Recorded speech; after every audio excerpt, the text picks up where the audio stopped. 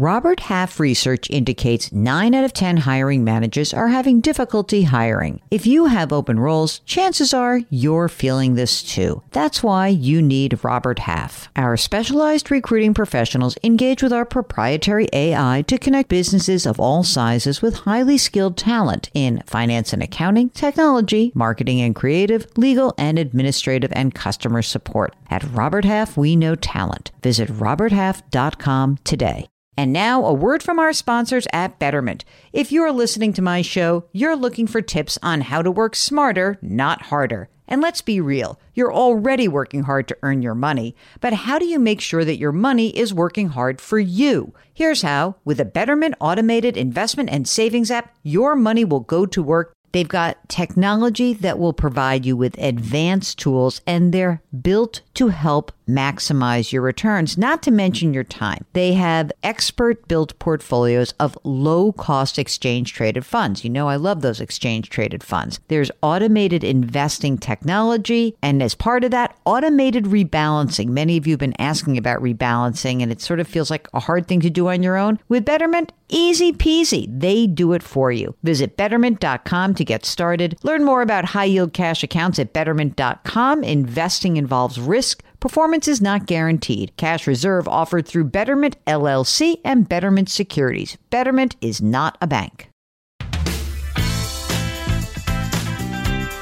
Welcome to the Jill on Money Show. It's Sunday, May 21st, and today we are airing the second part of the interview that Major Garrett, he is the CBS News chief Washington correspondent, conducted with me on his show. His show is called The Takeout, and it's really fun because it takes place in a diner or in a restaurant, and he's usually a DC-based guy, but he was up in New York, and so this interview has all sorts of background noise because we're in Junior's, which is a fun retro diner in Midtown Manhattan. In yesterday's interview, we talked about the economy and the Federal Reserve. In this part of the interview, we're talking a little bit about the post-pandemic work-life balance that many people are struggling to maintain, and I think that Major and I have a little wistful late 50s, early 60s kind of like, oh, in the old days when we were all hanging out together in the newsroom. Well, you'll hear. Anyway, here's part 2 of my interview with Major Garrett. So in this book, The Great Money Reset, you talk about people who came to you with various questions. Are there any of those questions that sort of got you where you live? Like, whoa, there's actual curiosity, but there's a little bit of pain out there, and am I really the right person to try to deal with all of that? Did you ever feel that? I'm such a flawed human being. I'm happy to deal with other people's pain. You know, I've had a lot of resets in my life, so actually it was interesting to get that.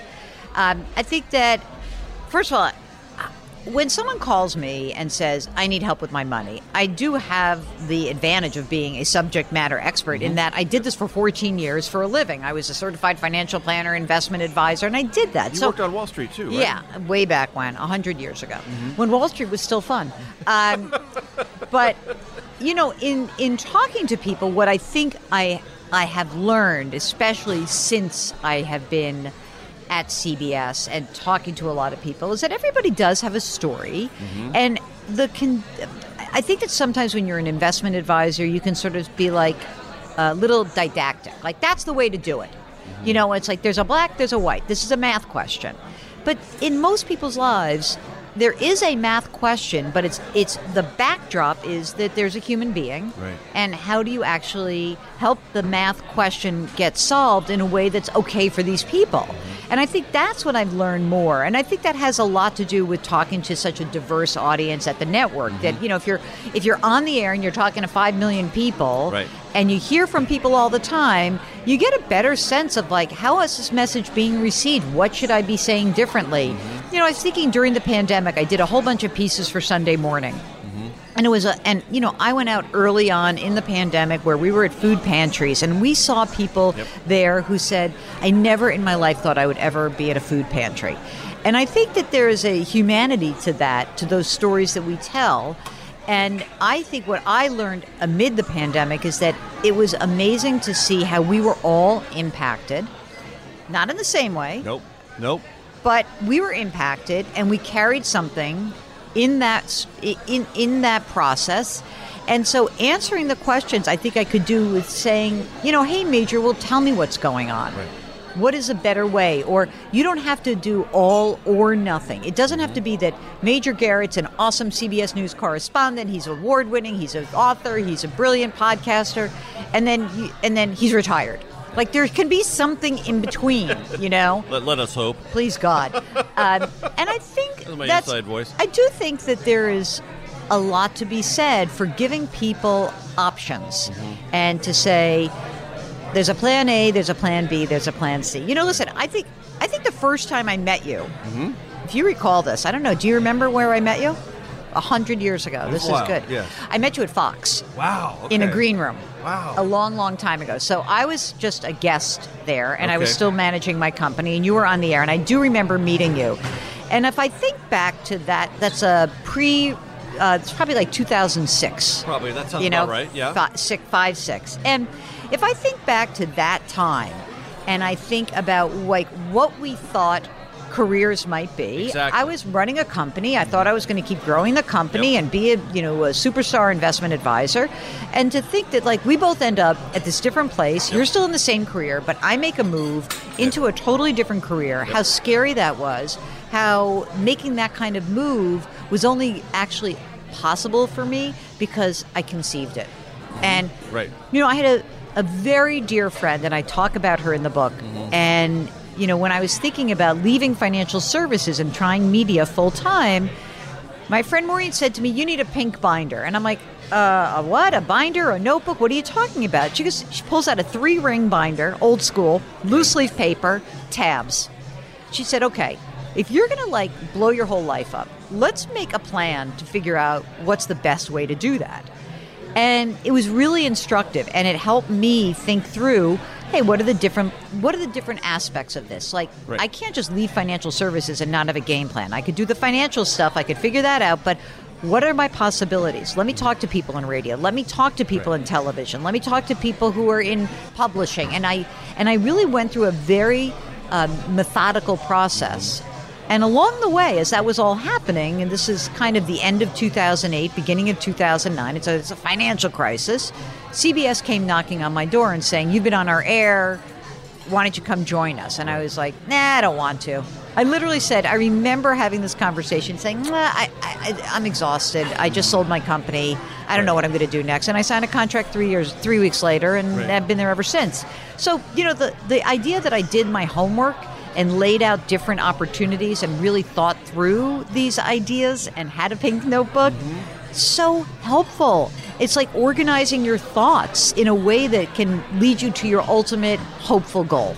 Which I think is helpful if anyone's listening or watching, asking themselves, how do I get this started? How do I think about this? It may look externally like you took a great leap, which you did at one level. But there was lots of preparation before that leap, yeah. and that's a way to think about this strategically. Yeah, I always think like there's a plan A, there's a plan B, there's a plan C. I mean, there's a beginning part where you're like, okay, you've got to look at your resources. You've got to look at Right. what am I making? What Right. money do I have? What are my obligations? What do I owe people? What do I have in reserve? How long can I get by on nothing? Exactly. And, 3 and months, 6 months, 9 months, 1 month, 2 weeks? have I talked to my partner about this? Right, I can't just make this unilateral decision. I would go to Jackie and say, hey, honey, what do you think? Is this Right. going to be okay? And she's like, yeah, go for it. You're miserable doing what you're doing now, right. But my plan A, B, and C was best case scenario, I somehow figure out how to make a living doing media full time. Middle case scenario is, I could sort of do it. Maybe I'll do some consulting in financial services. Maybe I'll join someone's firm and help them do media stuff, and it was a fun thing for me. Worst case scenario is, it's a financial crisis, no one's hiring, and I'll sell something. I'll sell software, I'll sell cars. I knew that I could sell. Right.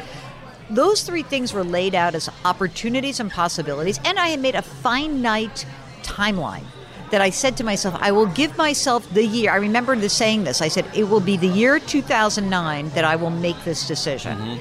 And I literally signed my contract with CBS, I think, on April 3rd of 2009. So it happened quickly, but I did a lot of prep work, and I gave myself an out. because I need to know that I have options, and every one of us is heartened by options. And I think you would say to anyone listening or watching, feeling miserable is an important impulse. Honor that, understand it if you're in that, but that's not the only reason, or can't be the only reason. You know, it's very hard. Why am I feeling miserable, right? What is it? I hate the industry? Do I hate my company? Do I hate my boss?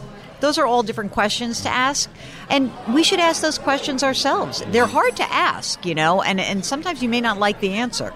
Rising anxiety about Chat GPT, artificial intelligence, all of these sorts of things. What worries you most? Well, I mean, I think that's powerful and interesting. I have a By the way, these are our real voices. Yeah. None of this show will be done via Chat GPT. Right. Or voice or enhanced or right. audio recognition software. I mean, though I just sounded like that. Yeah. I mean, we do have a tendency to sound like that. I'm going to make sure I have my accent on. Speak like Jill Schlesinger of CBS News.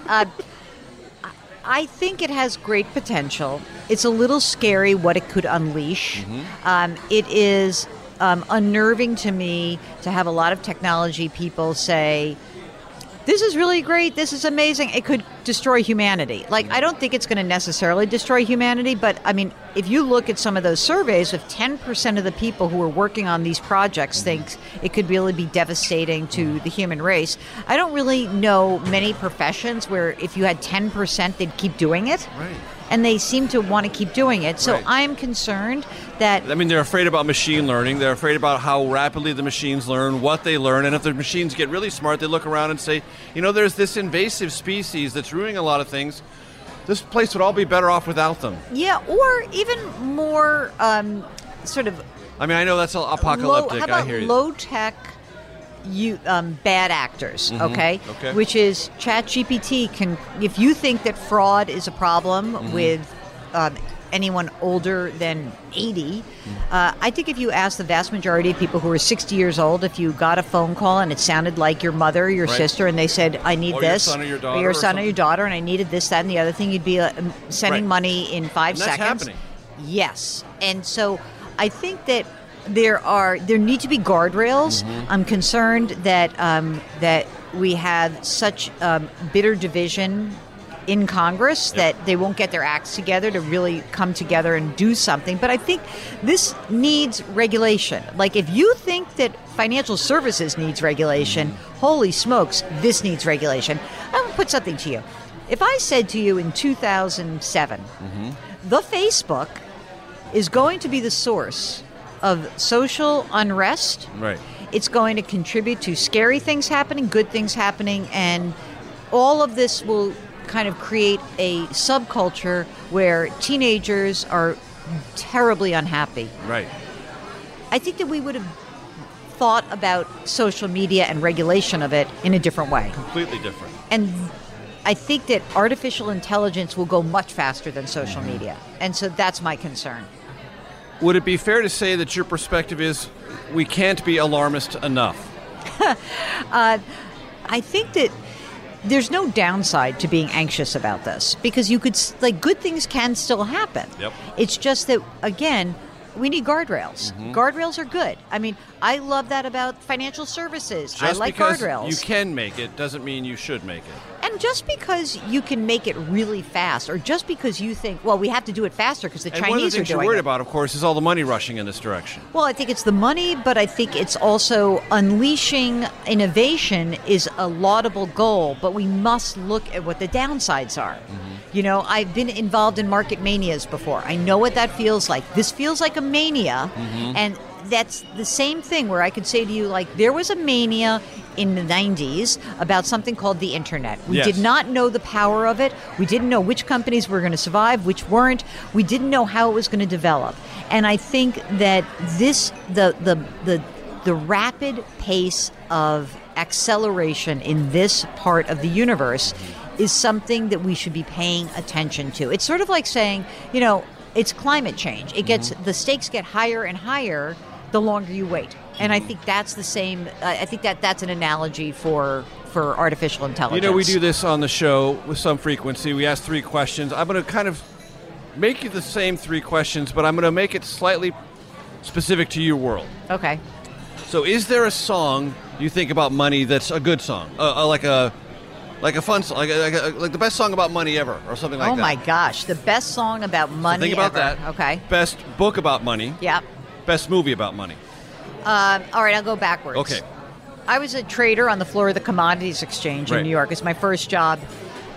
One of my very favorite movies is Trading Places. Trading Places, because it took place on the floor of the exchange, and there is actually a fantastic explanation of commodities trading in that movie, and that is a great movie. It's sort of snuck in there, but it's there. It's there. So that's number one. There is a book. If you want to understand markets specifically, there is a great book called Reminiscence of a Stock Operator. It's by a guy who wrote under a pseudonym, Edwin Lefebvre, or Jesse Livermore, was the writer. And it does give you like it was written in 1923, so before the crash. Right. It's a very fascinating deep dive look. Right. More recently, by the way, there have been a lot of very interesting books that have been written in retrospect about the crash. In 2008 and 2009. I love this guy, Adam Tooze. He's a professor at Columbia. We've used him in Sunday morning pieces because he's like an economic and financial historian. Now, song. You know, there are so many bad songs about money. So I guess I'll kind of go old school and say, when I think about the word money and I hear a lyric in my head, I hear Cabaret, because we are in the heart of the theater district right now. We are.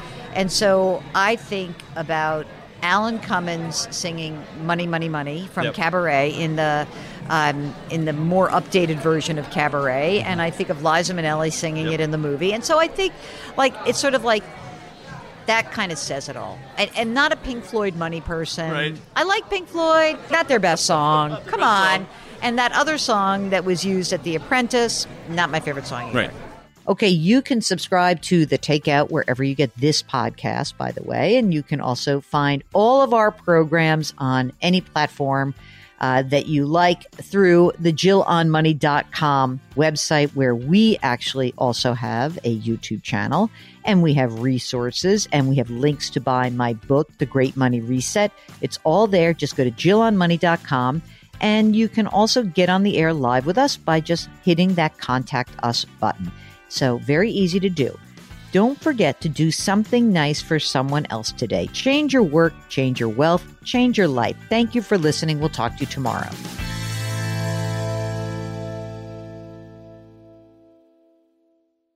Do you know a high schooler who is a natural leader and loves to give back to their community? The Leukemia and Lymphoma Society's Student Visionaries of the Year program might be the perfect opportunity. Forming strong teams to support them, Student Visionaries of the Year candidates fundraise for the Leukemia and Lymphoma Society in honor of a pediatric blood cancer survivor in their local community. This 7-week philanthropic leadership development program helps students gain valuable life skills like project management, communication, financial literacy, and entrepreneurship.